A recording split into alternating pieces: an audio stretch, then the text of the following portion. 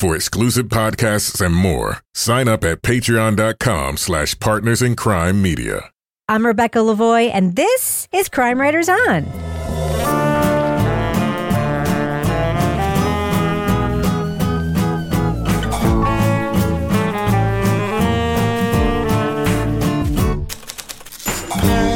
Crime Writers On is the original true crime review podcast that digs into true crime, pop culture, other podcasts.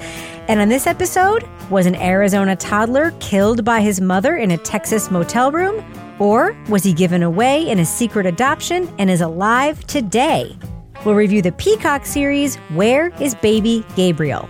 Joining me to get that done and more is true crime author, TV journalist, and host of These Are Their Stories podcast, my husband, love of my life, and favorite nurse, Kevin Flynn. Hello, Kevin. Hey, Rebecca, how you feeling? You coughed on cue. I didn't mean to. I am feeling 20% better today, which is huge, because as you know, this has been a terrible week. Mm-hmm, yeah. So thank you very much for asking. You sounded just like this on last week's show. Well, yeah. This was a very different kind of week. I'll talk about it in a second. Because also with us is private investigator, certified pet detective, resident cat lady, and author of the Piper Green series of cozy mysteries, Laura Bricker. Hey, Laura. Hey, Rebecca. And yeah, Piper Green. Like I haven't been working on book 3, but I did a library talk with my target demographic, which is retired ladies who love cozy mysteries. Yeah. And they want a book before they die. So I guess I have to get back to writing. By the way, that's also Kevin's target demographic. Oh, literally. Every time we go Kevin. to some restaurant, there's always retired ladies who recognize him from when he was on TV. That is legit your target demographic. Well, so long ago, young people know me. Did they recognize you from your report from the Old Man in the Mountain Fell? Oh, yeah. Yeah. They Aren't you on New Hampshire Chronicle, young man? They come up and they say, I loved your work, Andy. This is not, I loved your work, Fritz. Fritz, yeah. Oh, yeah.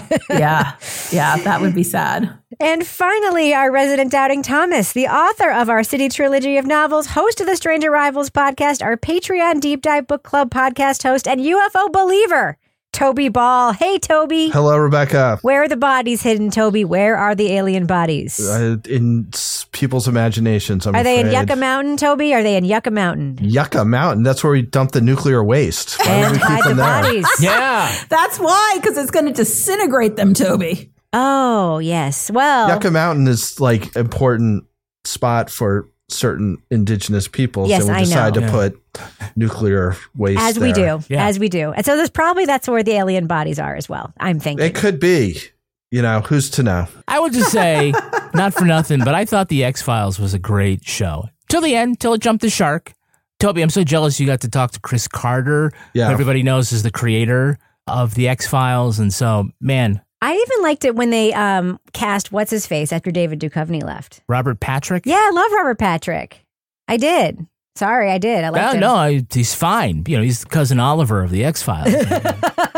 He's fine. I didn't hate him. Yeah, Annabeth Gish. Yeah, I didn't like her. No.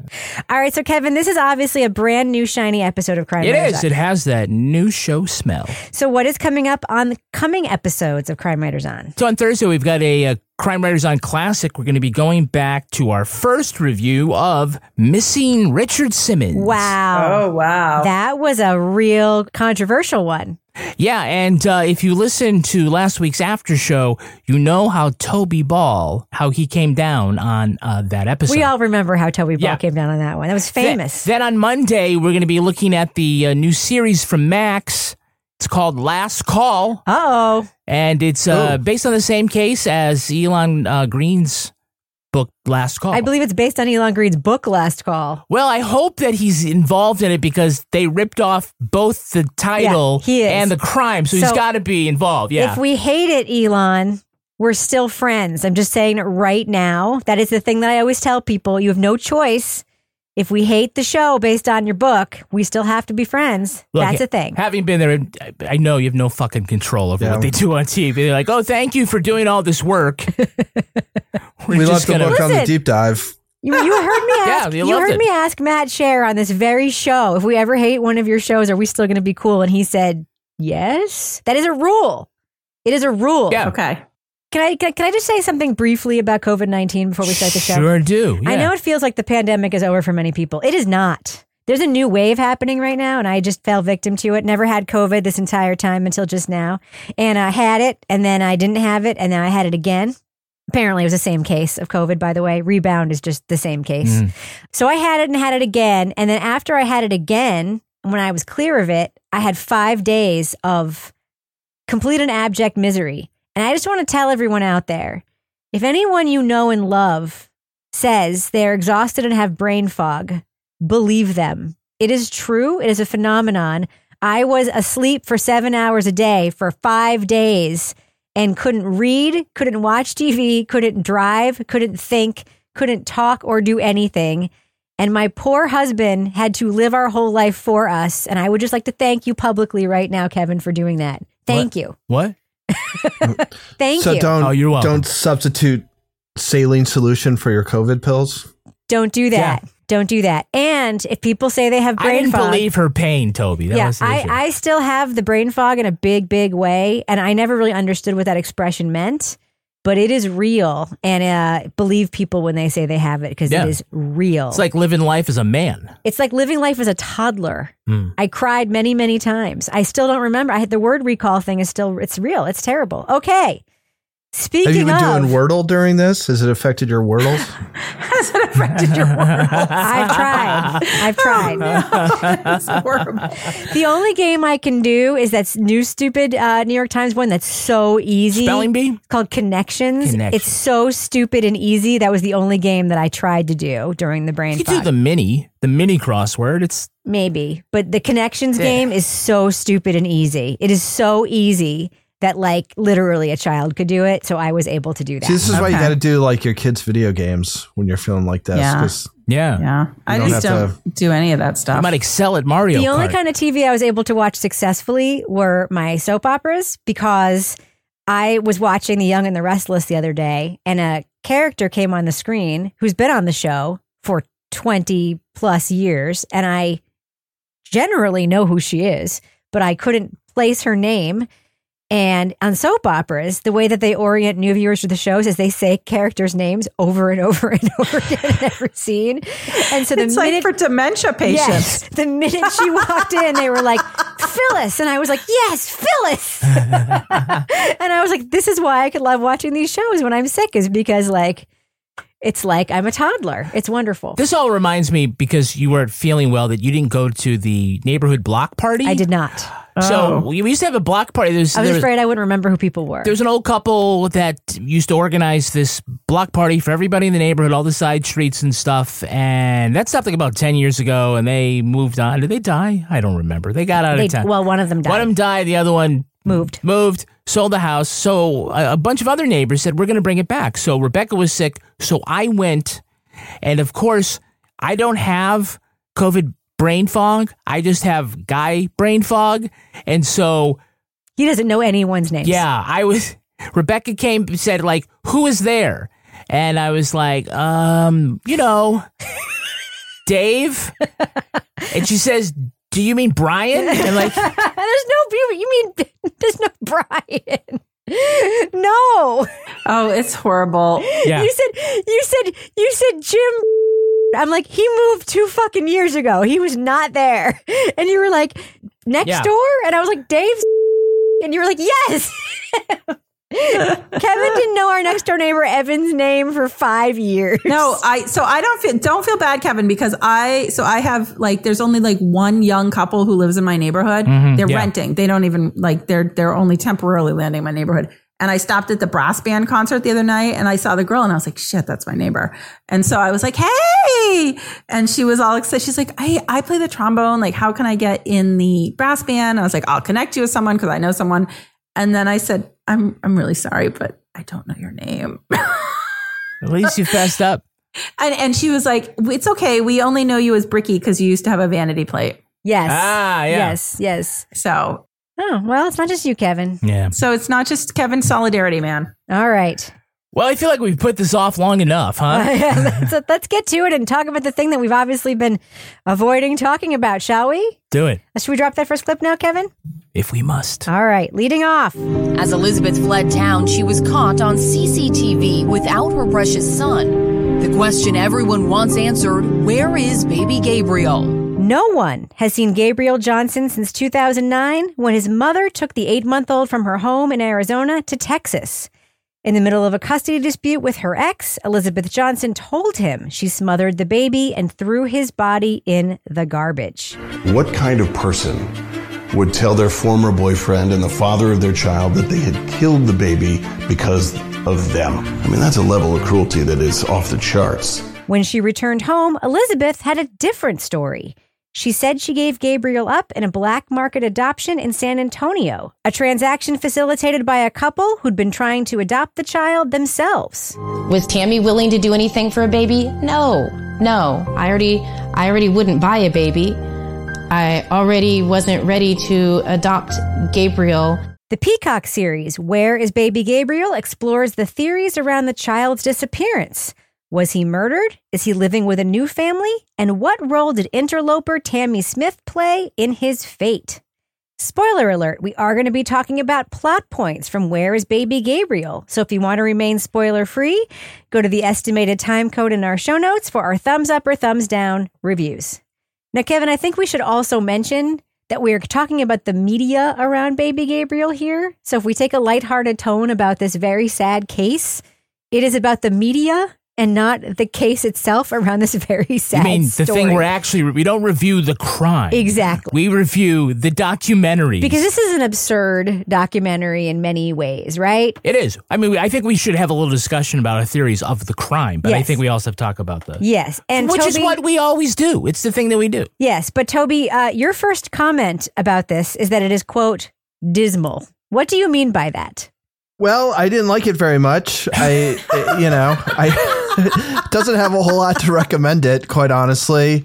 It's just the people who they interview don't seem super insightful.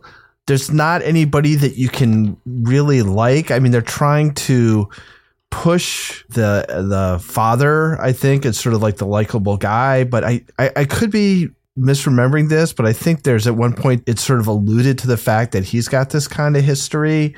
Yes. And so Judge told him to grow up for some reason. And he says, I cleared up all my legal issues but we never know what those legal issues are. So it kind of seems like he's being sort of made into the good guy by omitting a bunch of shit. It's a slog. It doesn't feel like anybody has anything really to say other than to just kind of talk about it, except for the most ridiculous things. Like they keep showing this one news reporter who's like, I don't know what kind of person would tell their father, their baby, that their baby's dead. I don't think anybody would do that. And then I realized, well, maybe she would.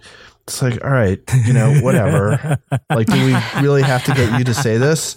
Yes. And then, because they don't have an answer, so they have to fill their space. So the whole thing, like, you're just listening to these not very interesting people talk about this case that, it doesn't seem that complicated, but I guess maybe it is. But even like the DA they talk to, he's got his theory, but it doesn't seem to fit the facts, and he's not willing to explain why he has that theory. So it's, I don't know. There's just nothing to hold on to. I know it was hard to get somebody from Team Elizabeth. I don't think they were able to get anybody on cam, so they have to go forward. But they went so much with what a great guy Logan is. It's like, I didn't know you could light up a room when you're still alive. Yeah. Well, how are you going to create memories for when you're dead, Kevin? Yeah, it's just... Jeez, Kevin. When this thing started, they went so hard in with the horrible, hussy, harlot psychopath that Elizabeth was, right? It was insane. That I was like... Which could be true. Later you find out, so Elizabeth herself says some shit on tape where you're like, okay, she's not so great and clearly has a lot of issues, right? But they go so fucking hard with everyone being like, she's a monster. She was a horrible hussy. She hated her child. She's the worst. She was just insane. I'm just like, Jesus Christ. Like, this is the most misogynistic bullshit thing I have ever seen in my life. He was still just a happy baby. And he lit up when he saw Logan. He didn't light up when he saw Elizabeth. But he would light up when Logan would come into the room. And then you have Logan, who's just sitting there, and he's like, well, it was just real crazy there for a while. I'm just like, it was the best father ever. Okay. I did not. I was like, this is not fair. This is definitely not. No, it wasn't. No. Yeah. So Laura, your first note is, this is super depressing and a bit of a slog for me at times. So see, Toby, slog. The word slog has come up twice. I think there's something to that. Yes. The challenge for me in this is that I was like, okay, Laura, just get behind this. This is going to be one of those traditional true crime documentaries. But based on the title, there's a question. You're hoping there's going to be an answer. And I think it became pretty apparent as we're going along that nobody really knows what happened. And it didn't feel to me like there was actually a credible theory put out there that I could latch onto, or something where I felt like resolution. So I just felt frustrated. All this time has passed. Obviously, this poor baby has never been found. There's a couple things that could have made this interesting. Genetic genealogy saves the case. Okay, that would be an interesting story. How? Tested on what, though? Tested on I don't know. Somebody puts themselves, I like say that he's alive. Who are you going to test? But it's too soon. It's too soon. I'm just saying, it's too soon. We're not going to have genetic genealogy for at least another 6 years until the kid's like 20. Because we don't know where baby Gabriel is. Spoiler alert. The part that I think I found actually interesting in this was when we had like the B-roll footage over the hotel and the information about this hotel where these illegal adoptions take place. To me, that was really interesting, that it was taking place on the scale that it was taking place, and that it was so widespread and so well known. That they say. Yeah, that they say. Well, it's like the hotel that the web in like sleuth says. Murder Mountain out in Humboldt County, where everybody's dealing weed. Like, we all know what's happening at that hotel. I would like to know more about the illegal adoption industry. I would like to know more about that. I think that's interesting. The rest of this, I was just like, for fuck's sake. Yeah. So, Kevin, what do you think about the fact that there's a web sleuth who's just an expert in this show? Web sleuth who is just that we'll is use her literally first name. Yeah, that's her only like credential. Miss me with that. I mean, right? Just like the complete lack of credibility of, I want to say everybody in this, but as far as like a critical, like, why the fuck? Really? I mean, web sleuth should be in scare quotes, because it's like, what is this person actually bringing? It's almost embarrassing. One of the things that I looked up, it's, it just... According to my latest Wikipedia search. Yeah, I don't know. I did a Google Maps, and like, here's the name of the street. There's no way that particular park was just, oh, hey, there's a park. And I know this because I used to live close to there, and I used to take my own son there. And when I first moved to San Antonio, I didn't know that park existed. But that park was planned. It's just not a park that anybody would know about.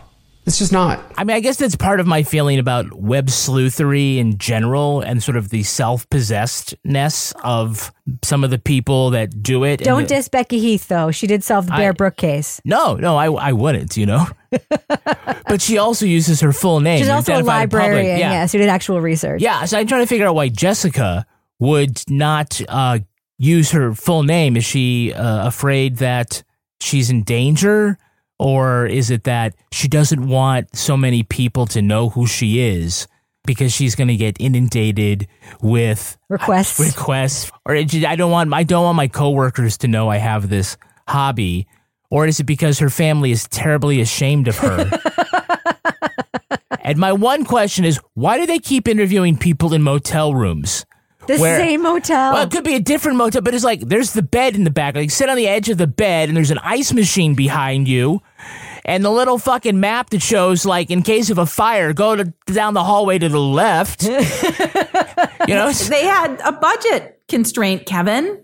Usually they rent like the conference room or something like that, and they move around. They put or an Airbnb, like with actual rooms in it. I don't know. The time I filmed for like Investigation Discovery, I was in like some weird Chinese restaurant on the side of a hotel, and they kept tripping the breakers because they had too many things plugged in. Oh Jesus, yeah. I did one in the summertime. I had to keep turning the air conditioning off, and it was a nightmare. Oh my God. Anyway, Toby, what were you going to say? Oh, the only thing I could think about with that motel was whether there was actually a car that was up on blocks in the parking lot, or whether they had brought that in there and set it up. Visual. Toby loves the visuals in this documentary. They had literal tumbleweeds going across a road at one point. They have that shit where people are just like walking along the sidewalk. There's Logan. He's going for a walk. There he goes. Yeah. But there was also, Toby, a lot of like the B-roll didn't match what was going on at some points. Like they needed something because I think a lot of it was there's like the telephone call, which I hope we get into later between Tammy and Elizabeth. And so we have audio. So what are you going to do for visuals? And, it was like some guy taking out the trash or people at the drive-thru at Wendy. It was like the outside of a prison. It seemed like a lot of it didn't sync up to anything. Much like our business section. I'm just kidding. Well, you might as well go for it, Kevin. I guess, as soon as I stopped, I said, I got to think of a way to get into that. Here you are. It's almost business. I looked at the time, it's business section time. Here you are. Oh, thank you, Toby, for the assist. Yeah, it's the business section here. So let's talk about what we got going on Patreon. Yeah, let's do it. First of all, to join, as you know by now, hopefully, and you heard in the first 3 seconds of this episode, you go to patreon.com/partners in crime media. That's Rebecca and I. We're the partners in crime, and we have great stuff for you. If you sign up now, you could get all new episodes of Crime Writers on early and ad-free. Also, we've got great behind-the-paywall, exclusive only for you patrons podcasts, including the Crime Writers on After Show. And we have Toby Ball's Deep Dive Book Club podcast. Toby just finished his discussion of The Stranger Beside Me. That's the Ann Rule book about Ted Bundy. And Toby, everybody wants to know, what should they be reading on the beach this week so they can be caught up for the next deep dive? It's a book. It's called In the Mouth of the Wolf by Catherine Corcoran. And I've not started it yet, but I think it's about reporters in Mexico who were targeted by drug cartels. So also we have cool things like Leave It to Bricker, in which Laura Bricker solves mysteries, or at least mysteries to her, in her quaint AF town of Exeter, New Hampshire. Laura, you have promised us an epic new episode of Leave It to Bricker. What's going to happen? I Leave It to Bricker, in which I investigate how listeners of Crime Writers On in different time zones have become best friends thanks to Leave It to Bricker. You're not going to find out what happened to baby Gabriel? For fuck's sakes, Laura. I thought you were a private investigator, for God's sake. Well, I am, and I have access. I have to tell you, I have access to these like really cool databases now, and I was like, had some witnesses I had to find recently. I'm like, I'm never going to find them, and I punched in the names. I was like, oh, this is amazing. Oh my God. I'm like the power, man. But wow. I don't think I can find Gabriel. But Laura, I thought you were going to do some cattle rustling or something. That. Oh, yeah, that. So I've got 2 upcoming Leave It to Brickers in the works. Yes, in the month of August, I will be fulfilling my bucket list goal of rounding up cattle on horseback. Amazing. And how many cattle, you might ask? It would be 4. Hey, wow. I got it. Toby went rock, paper, scissors and pulled up the 4. We don't think it's a herd of cattle. We think it might be called like a cattle quad? Club. Like it's a squad. Club. It's a quartet. Yeah, it's a squad. It's a cowtet. Yeah, I recently met some. This woman I know knows this is something I've wanted to do, and she introduced me to this Western riding barn, and I was like, "Oh my God, can I round up the cattle?" And they're looking at me, and I'm like, "Please, please, please!" And they're like, "Okay." So stay tuned. I said, "Do I get to gallop?" And they said, "No, you have to start slow." Because the cattle can be sneaky. Just like Tammy. So which one comes first will be announced soon, but I have 2 Leave It to Brickers I am investigating right now. All right. Well, I hope you had your tape recorder going when you're doing all that cattle rustling or herding or whatever. I'm getting a special outfit. That's really what it's about, Kevin, is I need a special outfit for my cattle roundup because I haven't done it yet. It will be happening on the first Sunday of August. All right. Well, you do that, and then you can write it off your taxes.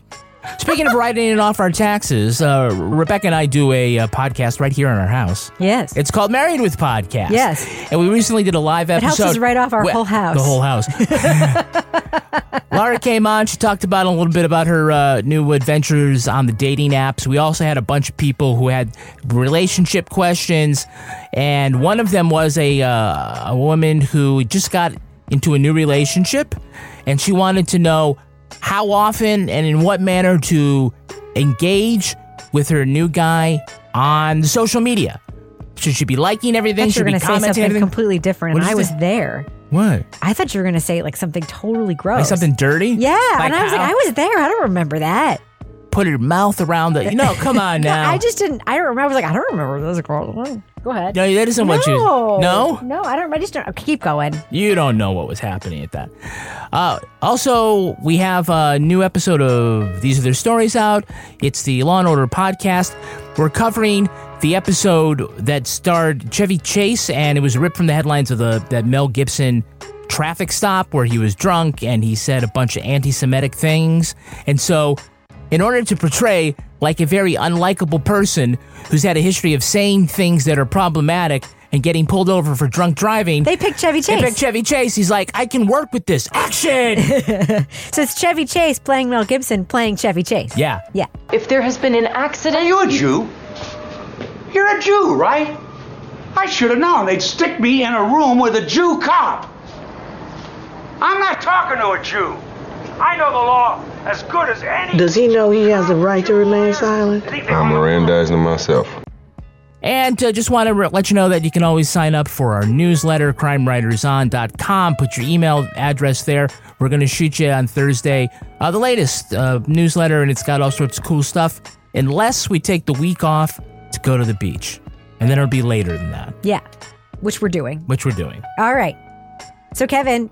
do we have any Patreon patron saints of the week this week? Did I remember to do that? You did it right. Yes. Our Patreon patron saints are Cheryl Horde and Paula Pryor. Cheryl, Paula. Bless you. Bless you. Thank you for supporting us. Thanks, guys. Thanks to everyone who doesn't. And thanks to everybody who listens to the business section, whether you support us or not. We really appreciate all of you. I'm going to go ahead and fade that music out, Kevin. Is that all right? Do it. Back to the program. We need to talk about our friend...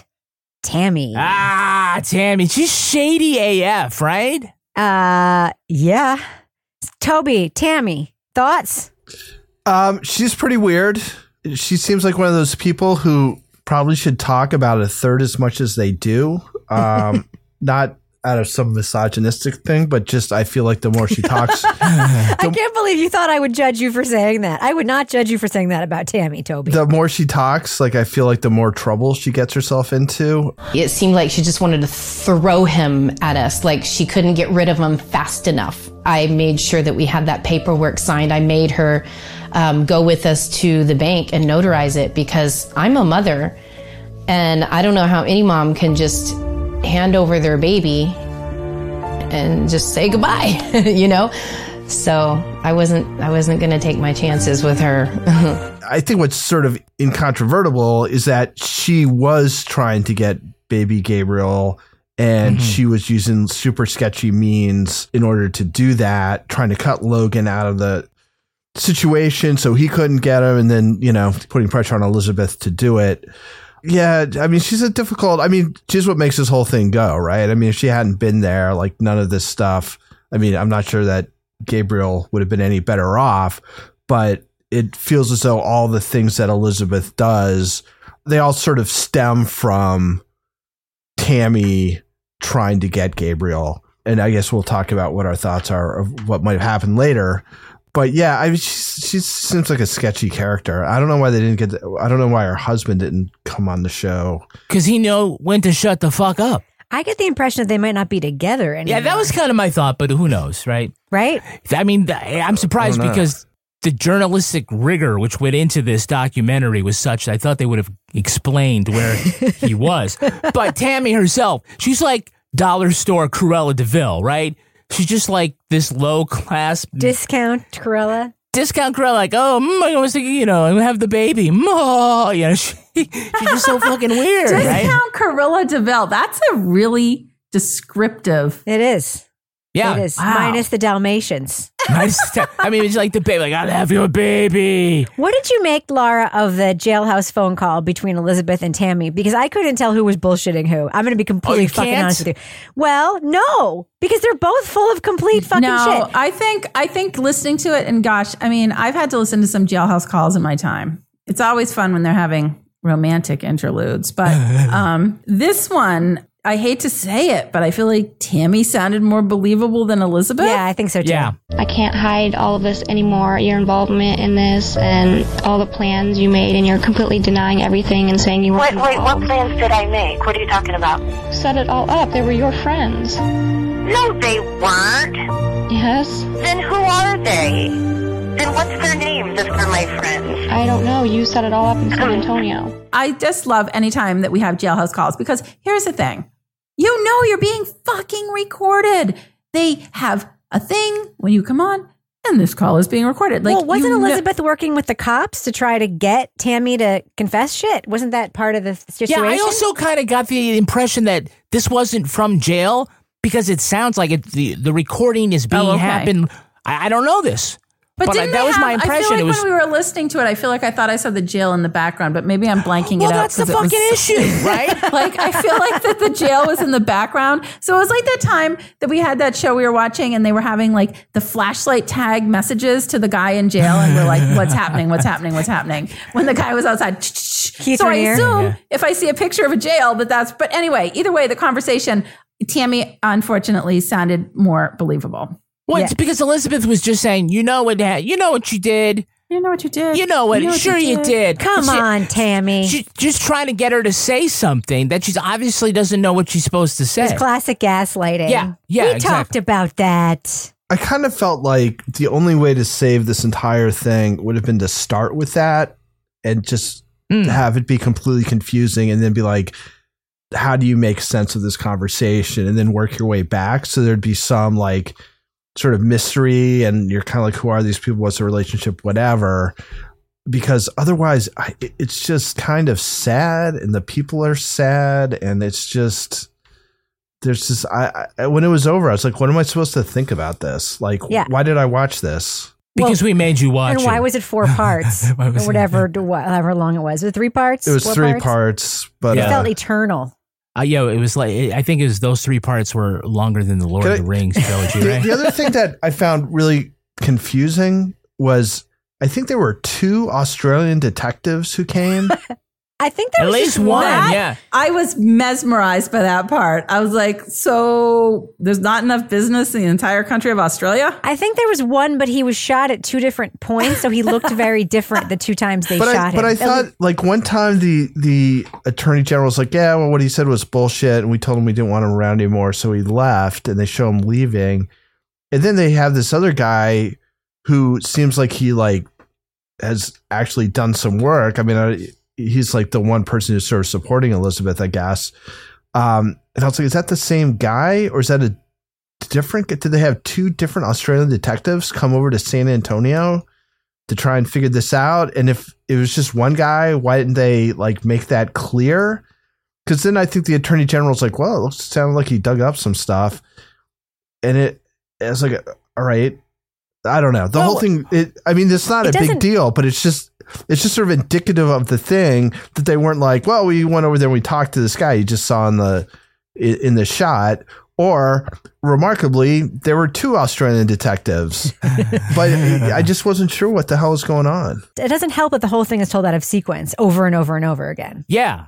First of all, tell me, I didn't get your thoughts on the private detective who was credited as being Gabriel Johnson's private detective. I'm like, Gabriel hired a private investigator. That's right. Yeah.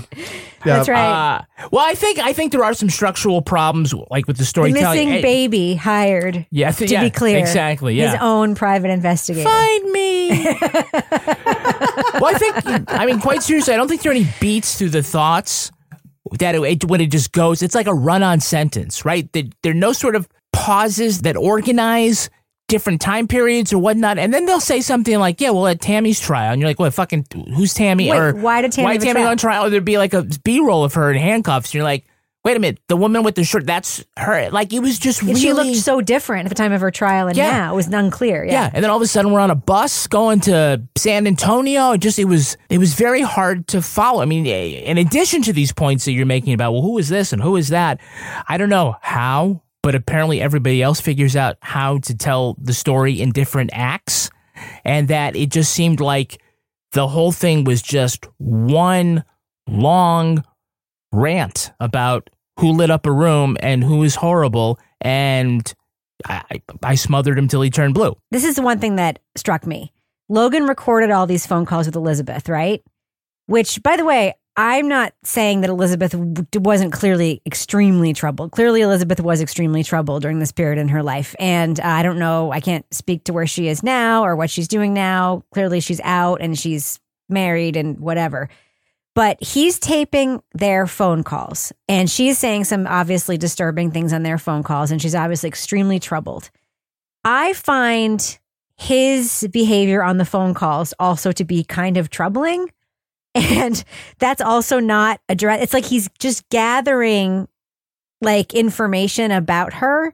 And there's at one point in the phone calls where she's telling him that she murdered their baby, right?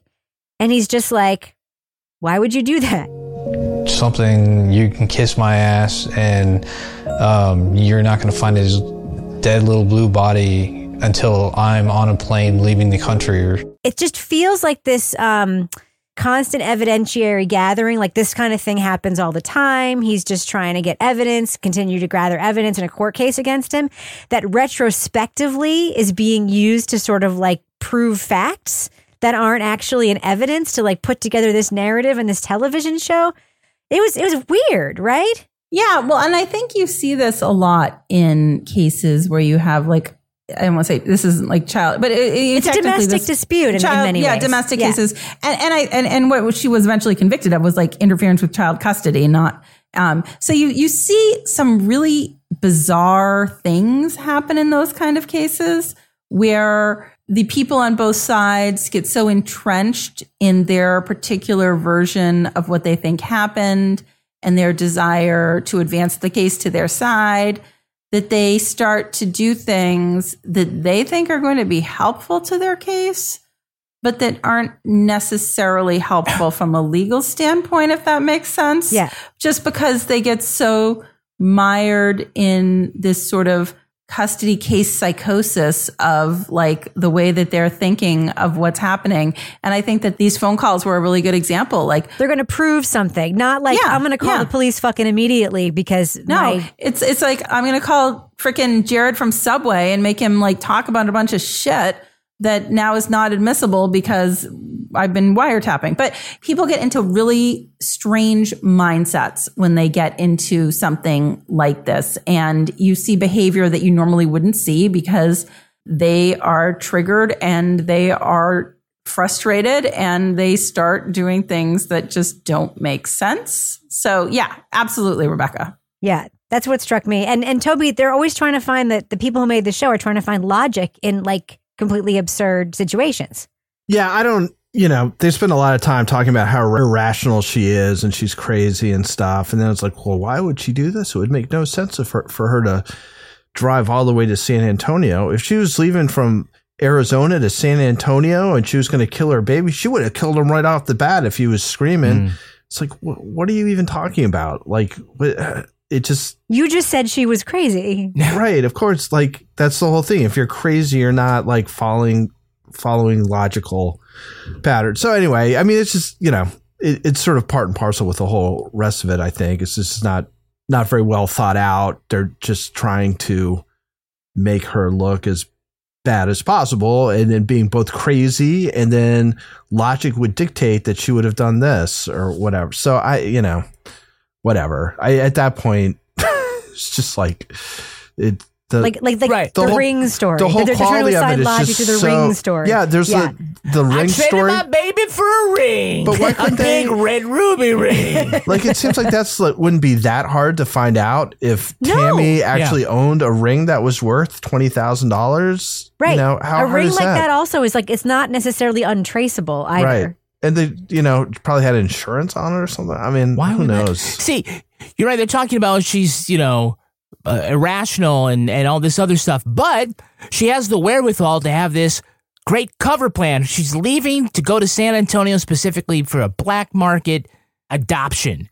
And the fact that she gets there is the first thing she does to cover her tracks is she lets everybody know the baby's dead, so don't look for him. I killed him. And then realizes later, maybe that wasn't a great cover story. So I'm going to go back and I'm going to tell the truth, which is that, no, I just gave him away for adoption. And I think that that's fucking nuts.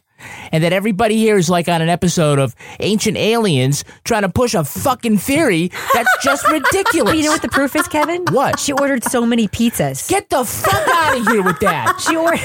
Why would she have ordered so many pizzas if it was just her in the room, Kevin? God, fuck. She only likes cheese. What the hell was it? If it was all cheese pizzas. Yeah. Pineapple on a pizza? Murderer. But on the other hand, she's, quote, crazy, so she can't operate by any logic at all, but she would only ever order cheese pizza. The problem with these is that the only voice we get for what is the simplest explanation is the cop. Who interviewed her when she was on heavy drugs. Well, no. Heavy medication. No, I mean, we have the assistant, the guy who was the detective, and now he's the assistant chief in San Antonio. He's constrained by what he can say, but he's not pushing this idea like everybody else seems to be, that the baby's still alive and he just got sold for a ring and a bunch of magic beans to Cruella de Vil, and they just vanished. You know, it just is just the simplest thing. She went and she killed the baby. That's my theory of the crime. Probably. I don't know. I don't have a theory. I think we have a better chance of finding out what happened to Maura Murray than we do of finding out what happened to baby Gabriel. Yeah. There's no ruby ring involved in the Maura Murray case, though. But wouldn't it be great now? Basically, all you can do is you could kill somebody and then get rid of the body and say, no, actually, I didn't kill them. I just helped them move on to a new life. They're now living a whole new life in Canada. They went to a farm upstate. That's where they are now. Yeah. And everybody says, oh, okay, well, we can't prove they're dead, so we'll have to go with your story that they moved with a new secret identity. What does it tell you that we're talking this way about a piece of media about a lost or dead child? Like, that they didn't set it up correctly? It's really sad. I mean, it's sad, right? This isn't even a fictional dead child. This is a real missing or dead child. And this is so poorly done. And we're going to hell anyway, so. It's horrible. It's just horrible. All right, let's do what we do. Let's let our listeners know, should they check out What Happened to Baby Gabriel on Peacock? Laura Bricker, the suspense. What do you think? Thumbs up or thumbs down for What Happened to Baby Gabriel? Oh, I mean, you guys know. I'm already writing it down. I just loved this. This is a big thumbs down. I'm sorry. I watched this all in one day, and I just sat there, and I was like, it was just a slog. And I felt like you were saying just now, Rebecca, this is a story that's really sad, and it's about this baby, and it's a horrible case. But because of the way it was set up, I just felt such irritation for the storytelling that I didn't connect with that part of the story, which is really what this documentary was supposed to be about. So it was a thumbs down. Toby Ball, what do you think? Thumbs up or thumbs down for What Happened to Baby Gabriel? This is awful. I'll give it a thumbs down. You know, when it was over, I was like, why did they make this? I mean, the people who are in it to provide commentary aren't very interesting. There's no real insight. You know, there's nobody that you're really like in their corner for. I mean, they really try and manipulate you into taking this one person as like the sort of good guy in the situation, but there's just like enough hints that he's not what they're making him out to be, that it's hard. The first episode is just a huge pile-on. So there's nothing to recommend it, quite honestly. Like, I can't point to anything and say, well, you know, everything else was bad, but this part was good. It's like, there was nothing good. So all that being said, I am a huge thumbs down. Do not waste your time. I kind of wish we'd just done like 7 consecutive business sections on this podcast. Probably would have been better. Kevin Flynn. Yeah, I'm with you guys. Thumbs down on this. I think essentially this was supposed to be a true crime investigation, and it really was more like a conspiracy theory that was just pushed by everybody. We sometimes have these documentaries that feature unreliable narrators, and I feel like we have unreliable narration.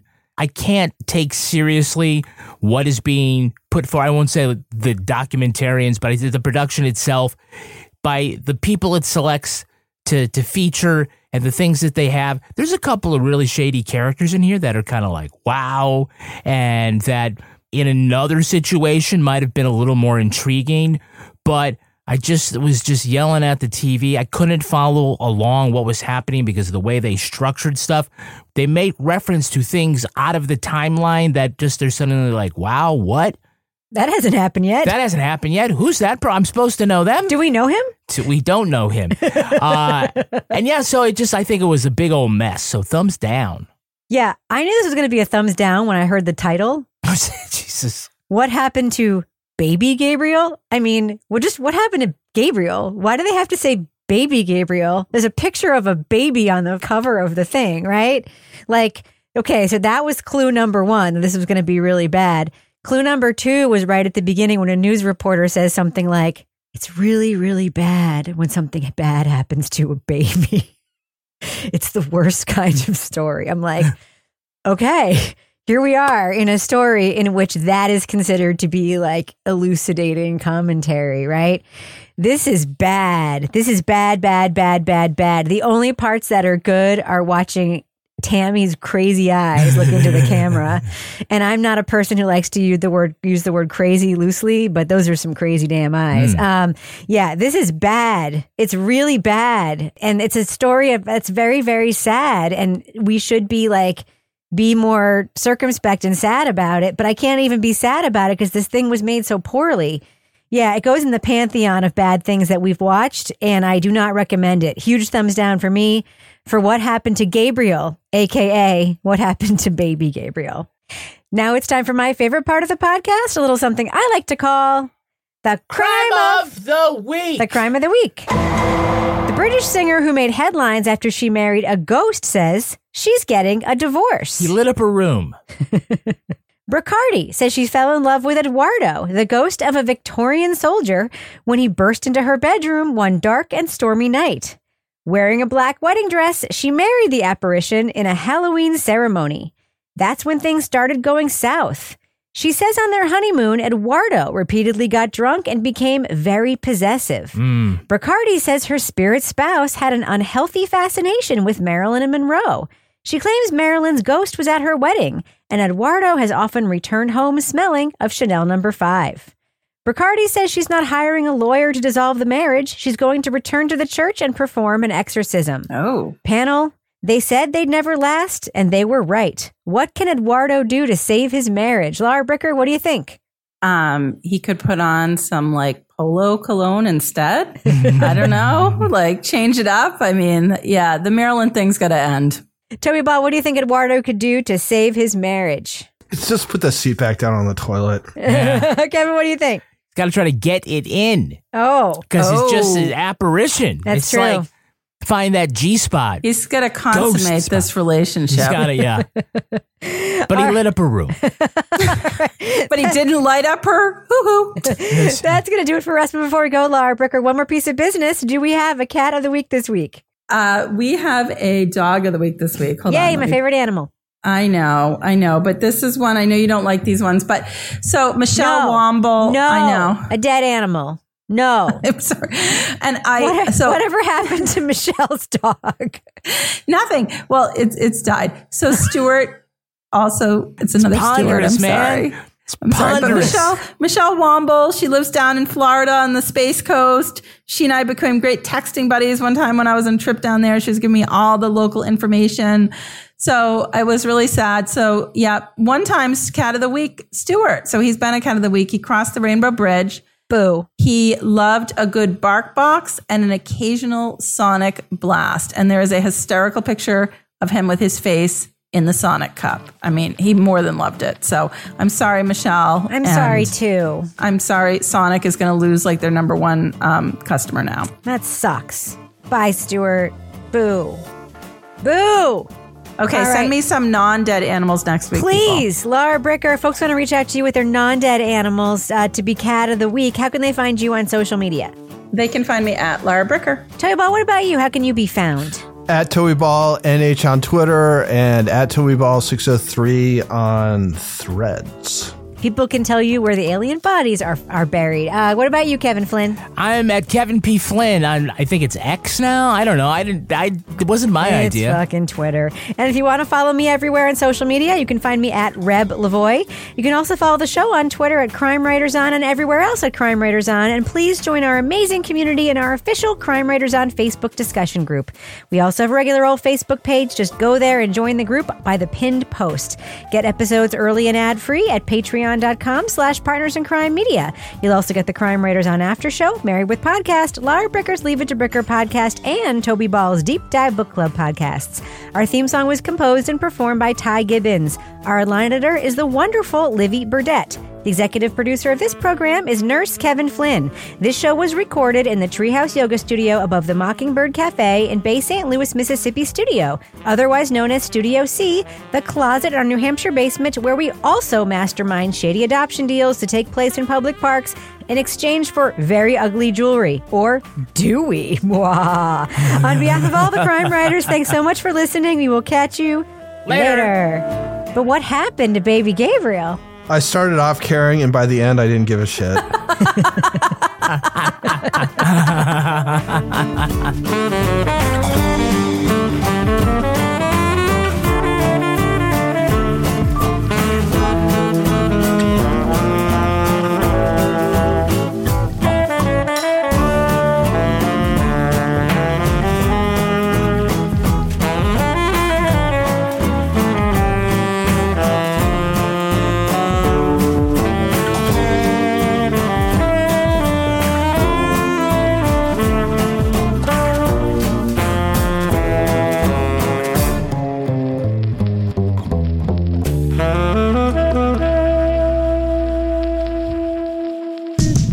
In crime media.